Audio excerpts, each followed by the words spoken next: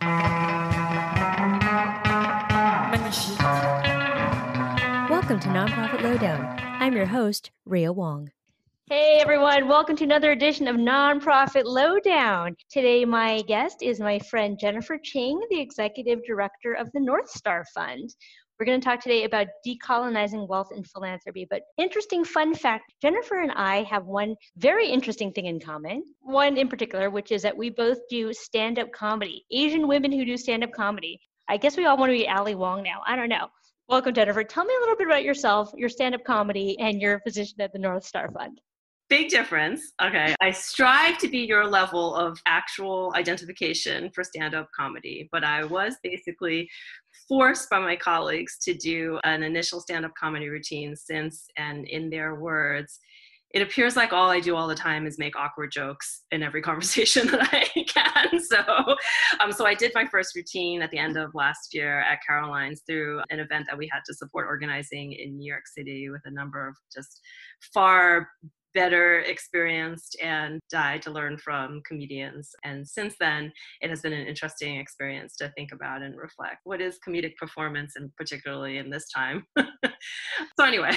Yeah, so interesting fun fact about that. And we're not going to talk about stand-up comedy, but number one, once this whole COVID thing is over, you and I are going to do a stand-up set, Yes. Open mic. And number two, I've tried doing open mic via Zoom, and it is the saddest experience in the world because nobody laughs. And it's not clear if people don't laugh because they're not funny or if it's because everyone's on mute. But in either case, it's totally soul-crushing.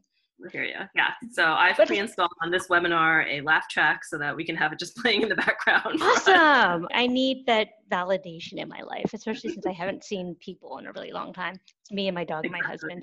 In all seriousness, now, tell me a little bit about yourself and being the executive director of the North Star Fund. My name is Jen Ching. My pronouns are she and her. I have been at the North Star Fund for about a little over 3 years.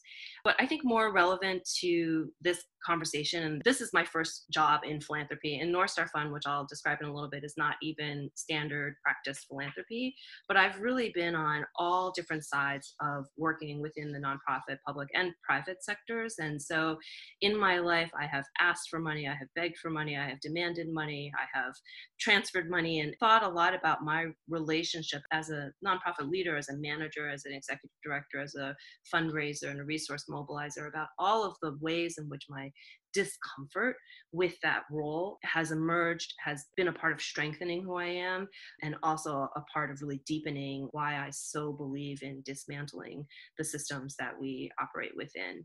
So just really, really quick background. I was born and raised in Jersey, went off to college, had a deep and broad political awakening, largely through my introduction into a community organizing program for youth in Boston's Chinatown.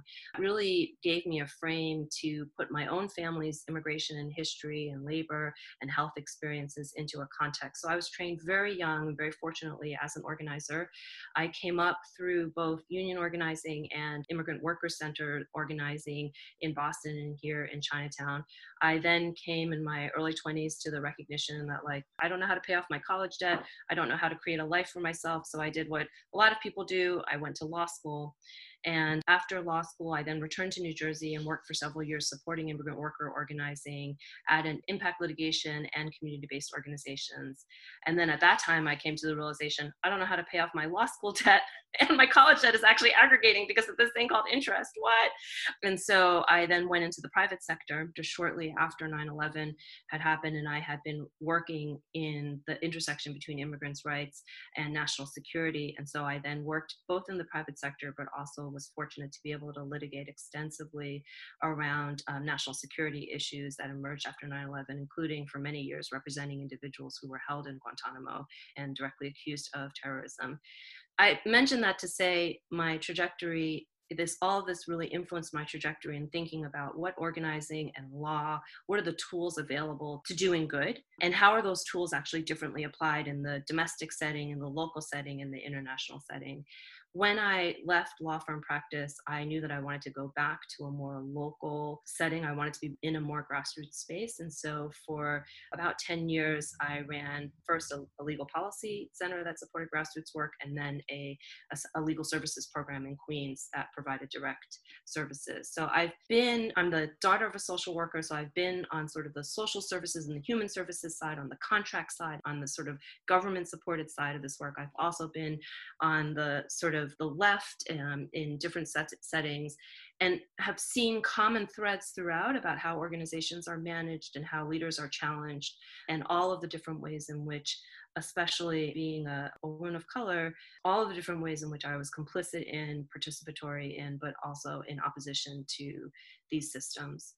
So I chose to leave the law a few years ago when Trump was elected, because I had sort of just done a little bit of looking within and thinking about whether or not I wanted to be a lawyer fighting the system that I knew would exist in the Trump administration, or if I wanted to be attached to a different sort of fight. And so I left and came to North Star Fund, committing myself sort of for this, near future, to really directly support the leadership of communities of color locally, building power expressly around systems change.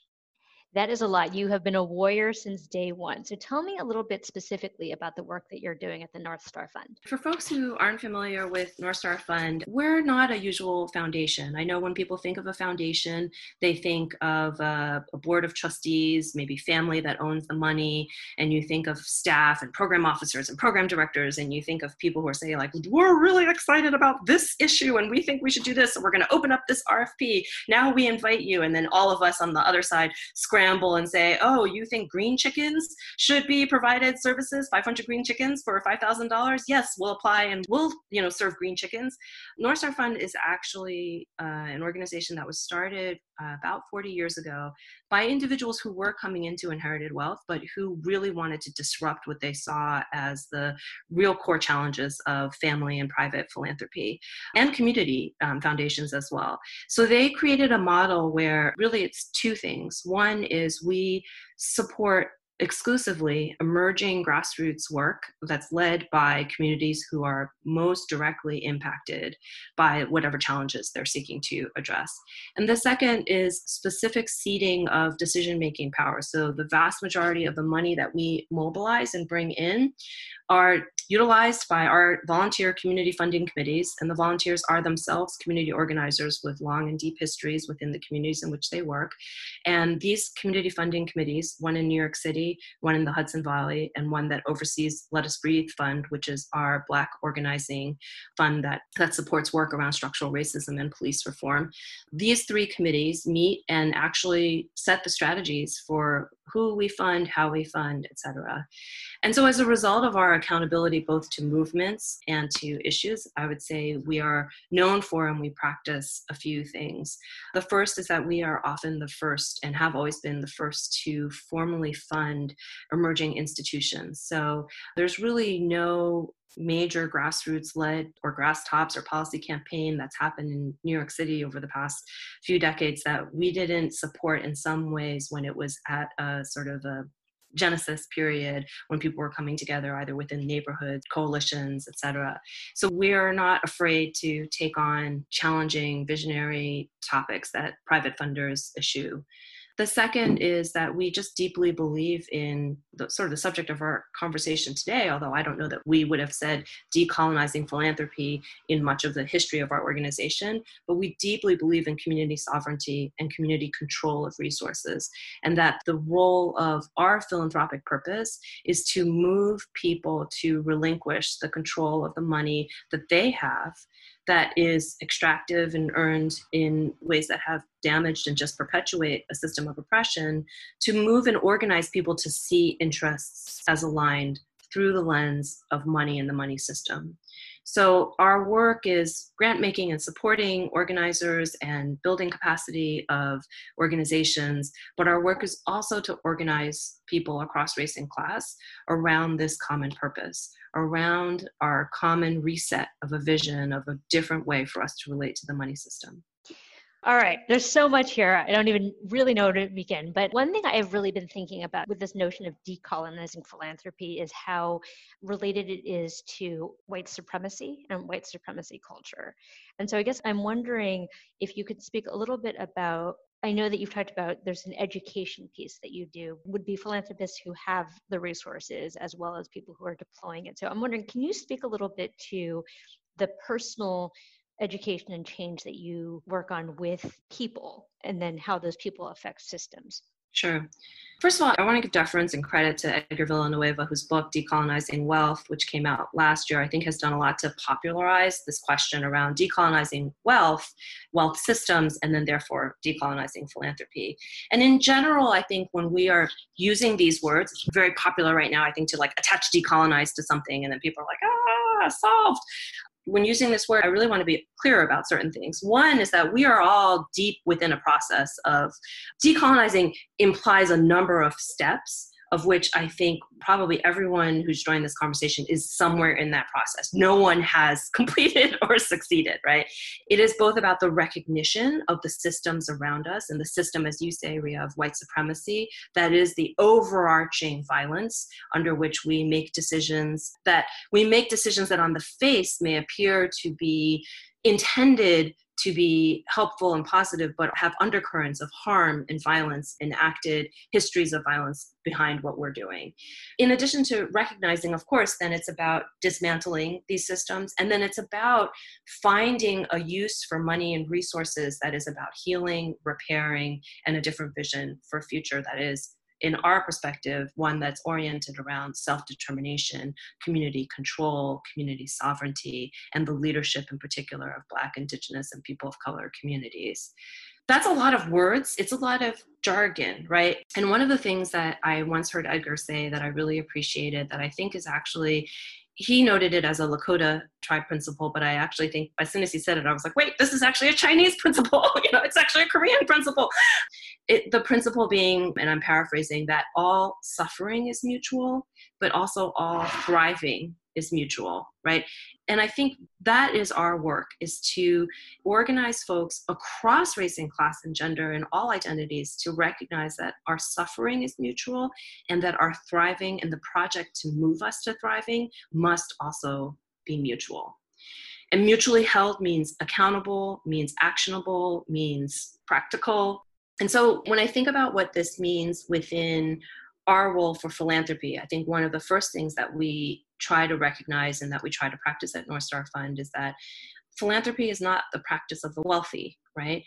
Churches, faith communities, community centers, YMCAs, United Ways, like people give. And if anything, this pandemic has shown that low-income communities are the first to give and the first to survive and the first to care for each other. The history of mutual aid is the history of survival economies in communities of color.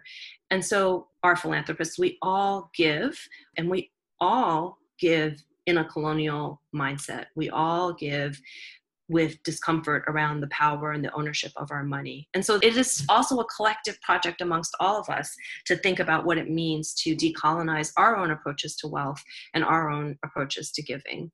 So at North Star Fund, we do this through programs that work directly with people to construct different understandings of how philanthropy has worked within the system of racialized capitalism.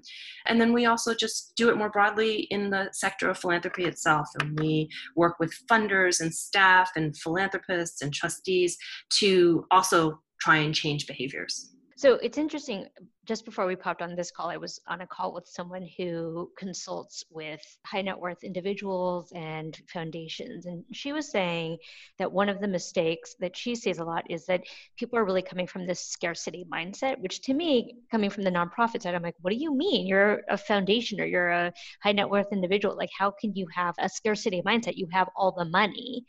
So I guess I'm wondering, could you speak a little bit about how this scarcity mindset reinforces systems of oppression and racism? The conversations of scarcity versus abundance, I think, need to be separated in some ways from the concept of how much you're actually talking about, right? So abundance is not just something that I throw out to, say, the large endowed foundations, or where you and I were talking about Mackenzie Scott, Jeff Bezos' wife. Yes, certainly there are people of which there's abundance. But the concept of thinking about abundance goes back to something I was just saying earlier, which is the incredible amount of wealth that communities of color, low-income communities, that is actually held, generated, created, and is the basis of a successful and thriving society, right? Again, the pandemic is showing that the world relies on the mass of the economy and of workers. The economy now is so separated from sort of those of us who consume at home and those who just traffic in the sort of abstractness of the stock market, right? We're just seeing that fissure in live time right now. But at core, scarcity and abundance is also about personal practice, and personal practice in understanding how power appears in our thinking. It appears on the side of people who give money, because the mind frame is always, if I give to here, then I don't have to give to here. Or if I give to you, then I am somehow losing what I had, as opposed to this gift is about mutual thriving. The thriving that we build together is actually a gift to me, right? So it's about that. And it's also practiced on the other side of the table from those of us who ask. It's about us saying, yes, I can do this work for pennies on a dollar. Yes, I can make this work. Please, I'm sure this organization, they cost so much, so we'll come in at half their grant request, and I'm sure therefore we'll get this project or we'll get this. It's about all of us refusing to actually talk about the actual value of our labor, of our work, of our vision, of our intention, of what we've created, of our victories. It's about us therefore devaluing the cost of what it will actually take to dismantle and to create a truly different and equitable system.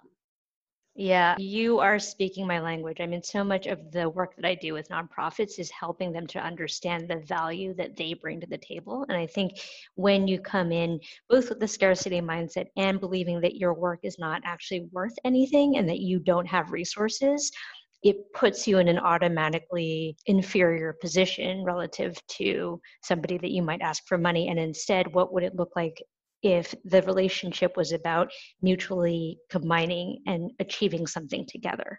But it's hard. Like, it's very hardwired into our own narratives about money and the way that we were raised and the way that we grow up in the society. It's completely hardwired in. And I want to be clear that everything that I'm saying today is the journey that I have been on to decolonize and build my own strength and muscle in this area.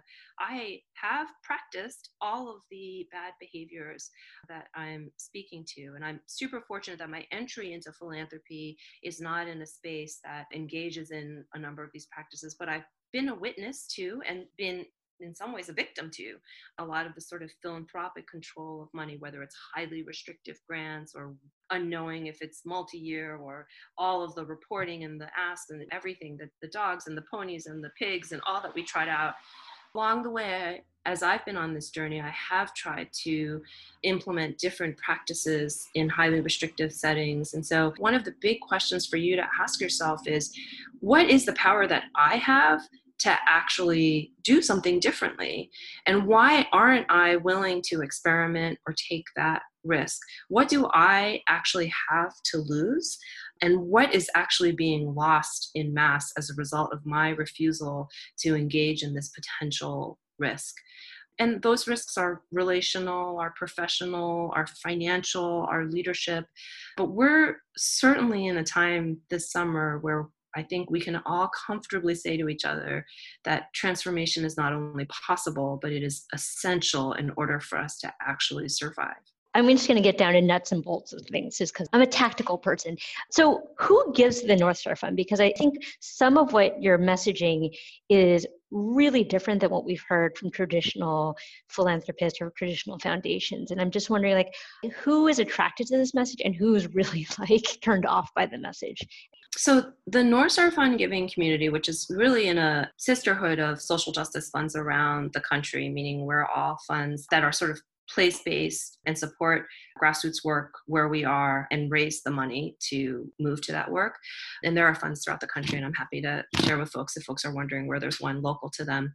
Our donors are as diverse as you can imagine. We have folks who give us $5 a year, and we have folks and institutions that give $500,000. It's a gamut, and I think the question of like who's attracted to, and I don't know who's not attracted. I mean, I could make some guesses, right? But I think, of course, there are many people who are deeply uncomfortable with two things. They're deeply uncomfortable with giving money to an institution that centers the divestment of power as part of its process. And by uncomfortable can also mean unfamiliar, doesn't mean initially just no. And then, of course, deeply uncomfortable with the centering of grassroots leadership from Black, Indigenous, and people of color communities. And I think both of those things, by the way, we are experiencing a sea change in understanding and nuance and questions over the past 3 years, starting with the administration, 4 years, and then the current spring and summer.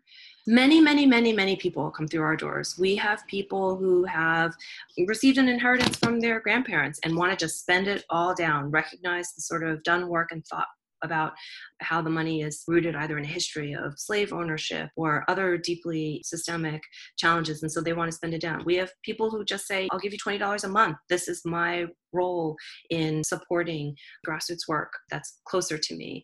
And we have folks who also give to us out of experimentation and curiosity. A lawyer is like, I always give to the ACLU and I always get, I believe in impact, I believe in policy, I want to see the legislative wins, but then they understand and they see what's happening on the streets and they know that the legislative wins are actually the top and the end or the middle in some cases of very, very long fought, hard fought campaigns and years. And actually we receive quite a bit of support from folks who work in human and social services who say to us, it's really my clients who should be leading. I'm like this against the dam.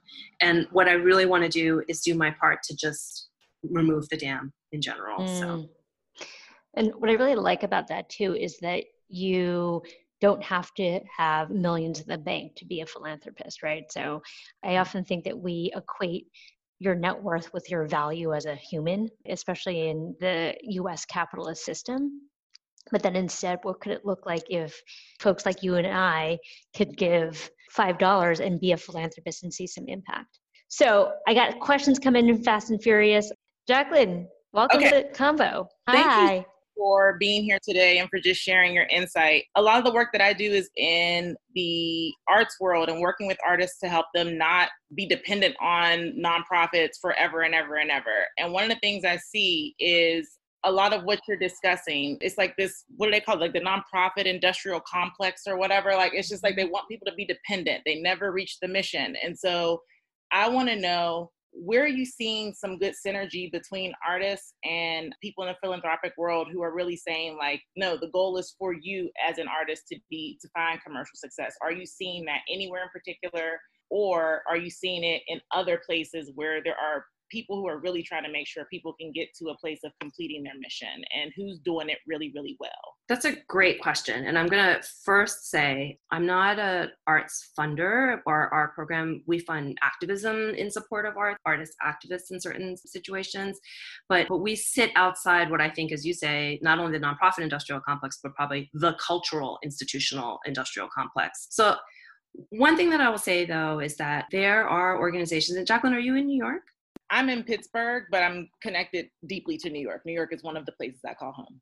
I think about spaces like the Laundromat Project. I think about spaces that are Black-led, people of color-led, that are, as you say, changing the relationship between artists and the capital that is essential for artists to survive. There's a side conversation that I think a lot of us who are in the work of nonprofit stuff find probably very distasteful, and that is the question people are always asking us is just, how do you make your work sustainable? If I give you 3 years grants, I want to know at the end of that you've somehow made it sustainable. And my answer was always like, how am I supposed to make it sustainable? I'm not selling widgets and watchets, right? I'm going to make it sustainable because I got to find someone else to fund it, right? So it's actually unsustainable by the mere definition of you creating and controlling the way in which I receive the money and how I spend it. It is unsustainable. So there are models that I think are emerging in this time around what community ownership and community practice can look like when it comes to resources, right? So I'm thinking about the long history of rooted in sort of community development financial institutions, but as they begin to become more expressed towards how do we actually create spaces of ownership for artists and cultural workers that is free from either heavily restrictive and extractive philanthropy, patron models, et cetera. And I see those projects linked to spaces like land trusts, which in New York are less about actually purchasing land, but about purchasing buildings or spaces and creating, sometimes problematically perhaps, wealth perpetuity models to allow to fund and hold those spaces. But I think the flip side of that, like thinking outside of just like what are the alternatives to the institutions that we know, the typical museum or other space, flipping that, I think, is the need, I think, within the arts community to actually change the relationship to money. That the arts community is in some ways the leader, is leading the rest of advocacy and the nonprofit community into the framework of decolonization, but also is still the one that is most heavily dependent on the board that is the millionaire, billionaire, right? On the dependency of corporate sponsorships, et cetera, et cetera. So there's a space where I think both sides of that work have to happen and are complementary, and we should actually be in deeper partnership with each other as we send out these messages. The mass mobilizations of this time have, of course, have some roots in the Decolonize This Place unfunded movement in New York City, which was an arts-focused movement at its core. And I think that is such an instructive thing for us to remember, that arts and culture and narrative change are an essential part of our ability to even begin the Decolonize project in the first place. One question I have is, as folks that are working in the nonprofit sector, our relationship to foundations and wealthy individuals feels very much in this colonized framework, let's say. And I guess I'm wondering, Jennifer, if you could speak a little bit about what can folks in the nonprofit sector do to even engage in these conversations with traditional funders? I feel like in the last couple of months, there's been a lot of like, oh, wait, what? Racism is a thing? Oh, like white supremacy is a thing? Whereas those of us working in the trenches and in the field have really been seeing this for a long, like we've known this for a long, long time. And so how do we even start to move that conversation at the same time that we do feel this dependency on like this foundation who's going to give me money in order for me to do the work? I think it's such a multi-level process. I would say you have to know yourself, know your story, know your path. And you also have to know your frame, know your analysis. And then you have to know your work and sort of combine all three ways into being unapologetic, but clear, gracious, and thankful. Like gratitude, yeah, sure, is a practice. Being grateful is not necessarily a colonized practice, right? Being grateful, but being certain. And implementing, I think, into a transactional and likely extractional relationship, your dignity and your self-determination. These are very challenging things. I grew up with some financial insecurity and in a fairly class diverse family. And so my deepest, hardest memories are about asking for money and are about disclosing not having money. And so then to be now in the profession where I have to center this as part of my daily work is A, possibly something I should deal with in therapy, but B is also about knowing what has enabled me to be able to move forward and be successful as a resource mobilizer or whatnot, whatever terms, is because knowing my frame, knowing my analysis, and then practicing, and moving with a deliberate speed around it.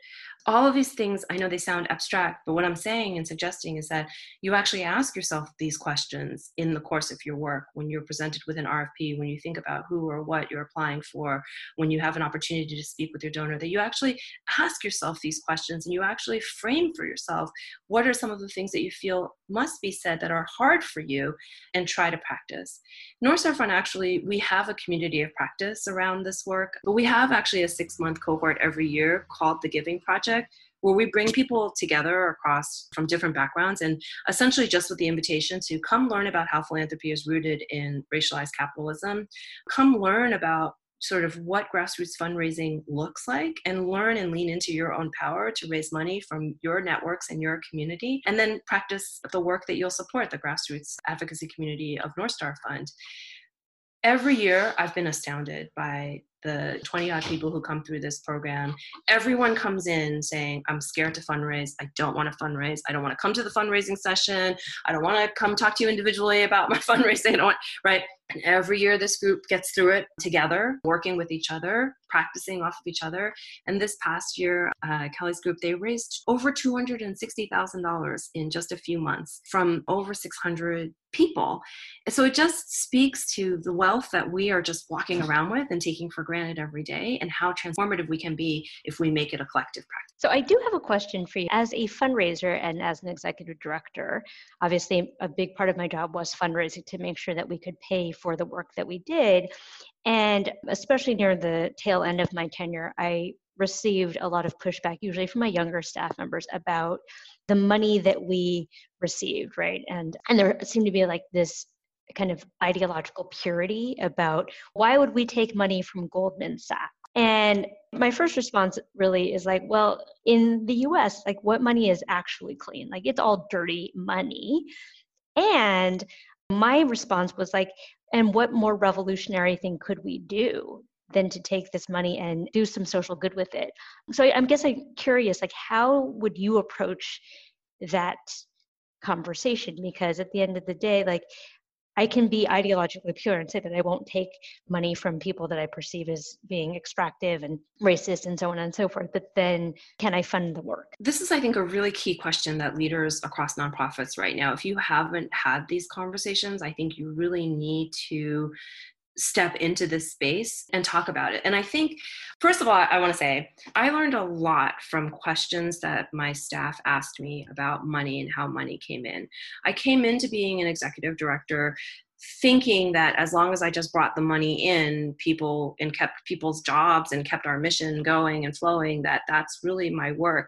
But over the years, actually working with people who elevated really core questions about the source of money, the practice of money, what we were doing, how we were talking about our work, from whom we were choosing to fundraise, these actually all really helped me reframe and rethink a number of core questions. So the first step that I think is really important for folks who are leaders within their organizations, and leaders are at all levels, are you talking about it? Is there transparency? What is the actual knowledge about how the organization mobilizes resources? A lot of times I think, well, when I was a staff attorney, I didn't know where the money went. I was like, that's their problem. That side of the office that I only walk down to when they need me to tell them about a client's really amazing story or something.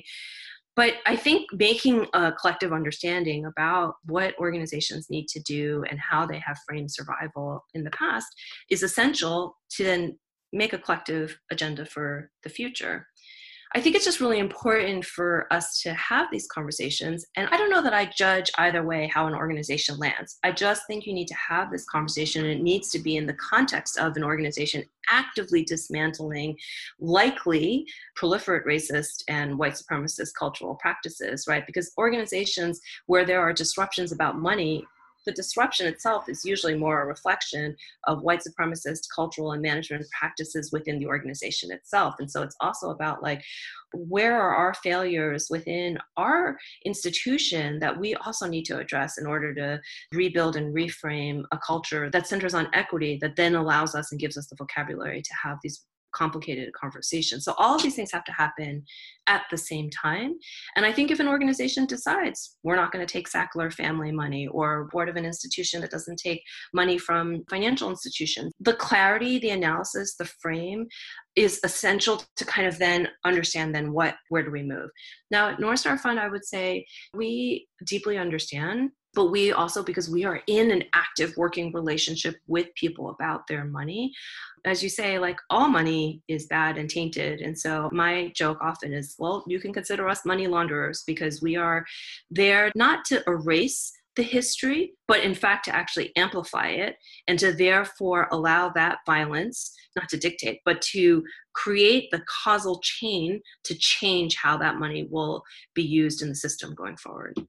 Yeah, that's very helpful. Thank you. Hi, Ruth. Hi, nice to meet you. This has really been so amazing to hear. I am sitting in a philanthropic seat, sort of, for the first time in my life after being on the practitioner side for 20 years and started right before COVID, and I'm just trying to make sense of it all. And I'm sitting in a place that's not, I'd say, actively necessarily tackling these issues head on, and just thinking a lot about, for those of us who are sitting in places that aren't ready to tackle this head on, funder seeks, what are the small steps that we can start to take with leadership to bring these questions to the forefront? And I guess I'm also sort of balancing that with, like, if it's not sort of, I kind of feel like when I sat in the ED seat and I was sort of like, do I work with my board or do I just sort of move forward? And I'm struggling with whether to try to work with the leadership of the foundation or just sort of do what I can from my seat to make sure that we're reaching folks who might not traditionally be reached as grantees. And if I do decide to tackle it more head on, what are the first steps to take? You know what I mean? Yes, that is such a great question. And I actually think it's analogous to so many situations, even if people aren't in philanthropy, right? And the question that I distill from yours is, when I move into a new setting and I also amass a different set of power and a different set of gatekeeping skills, but I still don't necessarily have the power to influence the sort of trajectory of the institution overall, like, where's my starting point? What do I do? Yeah. First of all, I think, particularly in the philanthropic setting, but across nonprofits right now, there is the most elevated moment of reckoning and recognition ongoing right now, right? If you are working in a setting that has not questioned its commitment and purpose around equity, around anti-Black racism, then there needs to be an introduction, and someone has to be the first to introduce these hard questions. So part of it is for all of us to put on our organizer hats, look around our relationships within our institution, think about who do we have, who are our allies, who do we want to listen to, who should we cede power to for those of us who have power, who should be leading these conversations, who are effective messengers and supporters. So some of it is just about sort of power mapping our understanding of our workplace and creating a practice plan around that. For those of us who have out-facing roles, and therefore we have that ability to at least improve the experiences of those who engage with us, whether it's grantees in your case, right, or other constituencies. Yes, of course, I think that's absolutely essential. So many times practitioners move into philanthropy. It makes sense. You have the subject matter expertise. You will be seen as someone who's been in the hot seat and therefore more humane.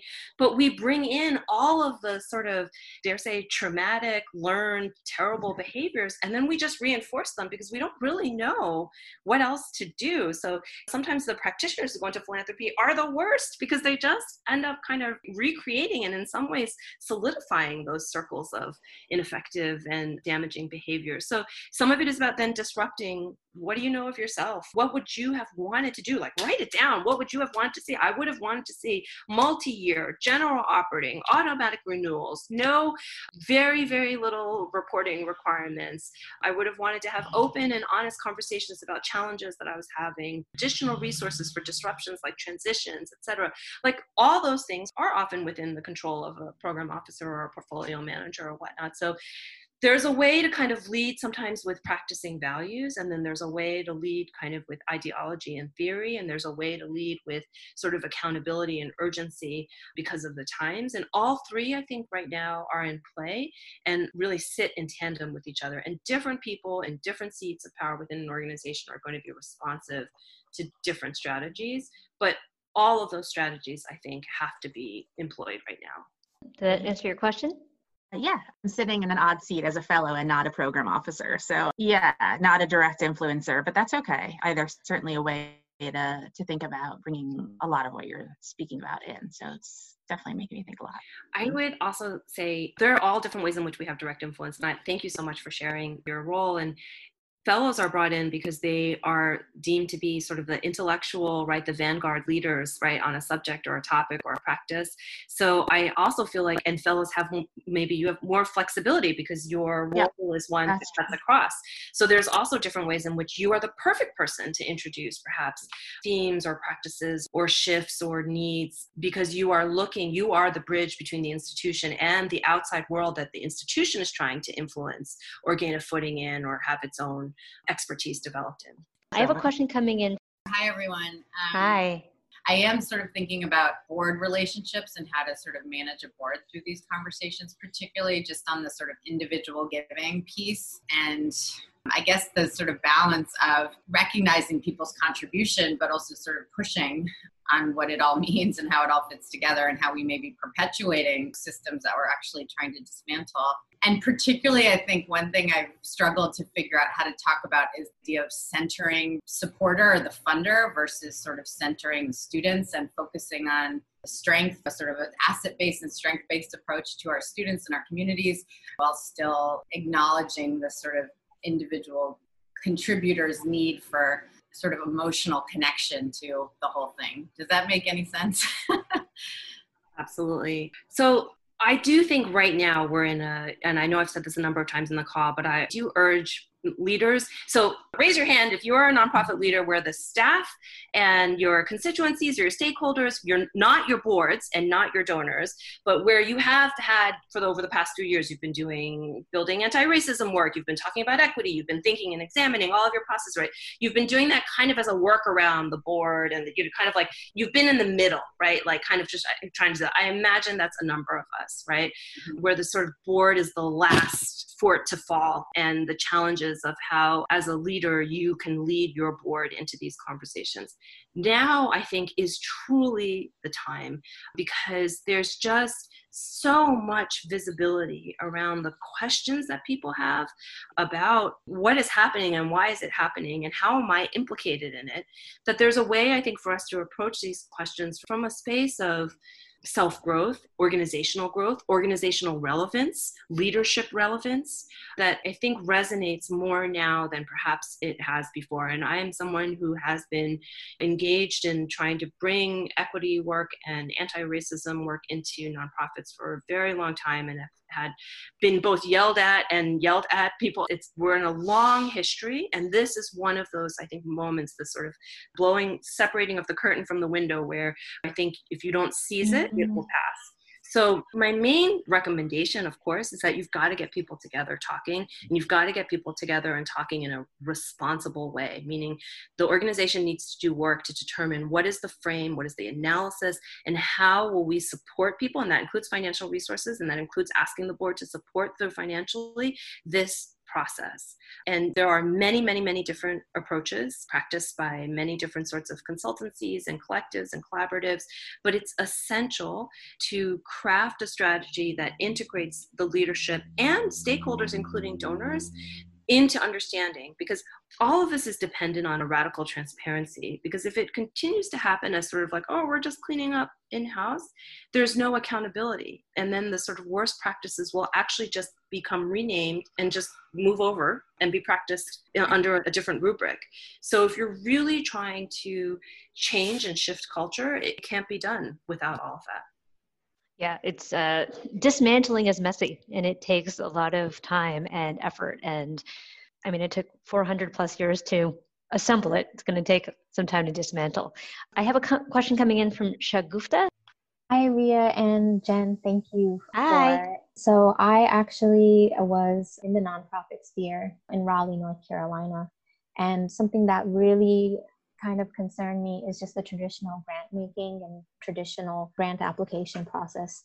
The amount of times I would be writing grants, but then be in rooms that were not representative of either folks of color, or it was just predominantly white folks. It's not a bad thing, but it's difficult to talk about what the nonprofit's cause is if there's like a whole kind of barrier as to explaining what your cause might be. So my question is, how do you address the issue of who gets funding and just the traditional methods of grant applications? Is that something that needs to be like changed or kind of reevaluated as to who's in the room, who's looking at these applications, and what evaluation methods are being examined? Thank you so much for sharing your experience. I don't know if you're still in the Carolinas, but there is a new grassroots fund that is centering the decision-making processes of communities of color in the Carolinas. I think it's called the Cypress Fund, so it just might be a model to look to if you're still in the geographic region. But to your more direct question, all of these things I think are essential. You're absolutely right that part of the reason why philanthropy has been able to enact the sort of violence that it has is because for so long, it's just been a closed door enterprise. And as philanthropic institutions, like the rest of the world, diversify amongst its ranks, it's telling about who controls what, who rises where, right? We see all of the same societal challenges to moving from diversity to meaningful equity within philanthropy, right? So it doesn't matter how many people you see on the website who are of color, right? The question is really still who is holding the power and who holds the power over whom. So all of those challenges are still alive, but there are many philanthropic spaces and networks that are devoted to both amplifying and building the leadership of people of color within philanthropy, and then also amplifying and building the frame and understanding for philanthropy to do its work differently. So there are a number of different professional organizations that I'm happy to send them, but there are also collective and learning spaces. And all of those institutions and networks are building their own movement within the sector, and building that movement as informed by grantees and by advocates and by the constituents themselves. And so some of them are very formal, kind of like spaces like Neighborhood Funders Group. Some of them are more about individuals themselves, like EPIP and APFI and APIP. And some of them are about actually expanding political education. Just Funders comes to mind, or spaces like North Star Fund, where we are really trying to root an understanding of philanthropy in a different sort of praxis. Great, thanks so much. So we are unfortunately right at time. So tell us a little bit about where folks might be able to find more information about this if they want to read up or connect with you or connect with North Star Fund. Yeah, please follow us on social, North Star Fund. Yes, you can find us online. Our resources are online. A lot of our community resources are all there as well. We love to be in relationship with people in the nonprofit world to support this. There are lots of spaces where you can learn about practical strategies around what funders are doing to change their work. There's a national network called Trust-Based Philanthropy that is an opt-in kind of foundation and family philanthropy space where people are learning about this work. Some of the institutions that I just mentioned, I'm happy, shoot me an email. I'm happy to send you resources that I know. The flip side of decolonizing philanthropy is for us to decolonize fundraising. And I know probably most of the people here follow Vula on social media, and kind of like we all have a lot of the one-liner ways that we want to change things. But the whole, I think his project and allies and supporters and all of us, what we're actually trying to do is attach very, very practical shifts to this. And as I said, the first shift is actually for us to have our own reckoning and then to begin to develop what that shifted message feels like, and then going out there into the world. That's awesome. Thanks, Jen. And I'll make sure to get those resources for you and post it in the podcast. Thank you, Jen, so much for all of this. There's a lot to think about. And of course, so generous that you're offering to connect with folks offline. So thanks so much. Thank you so much for all you do, Rhea. Thank you.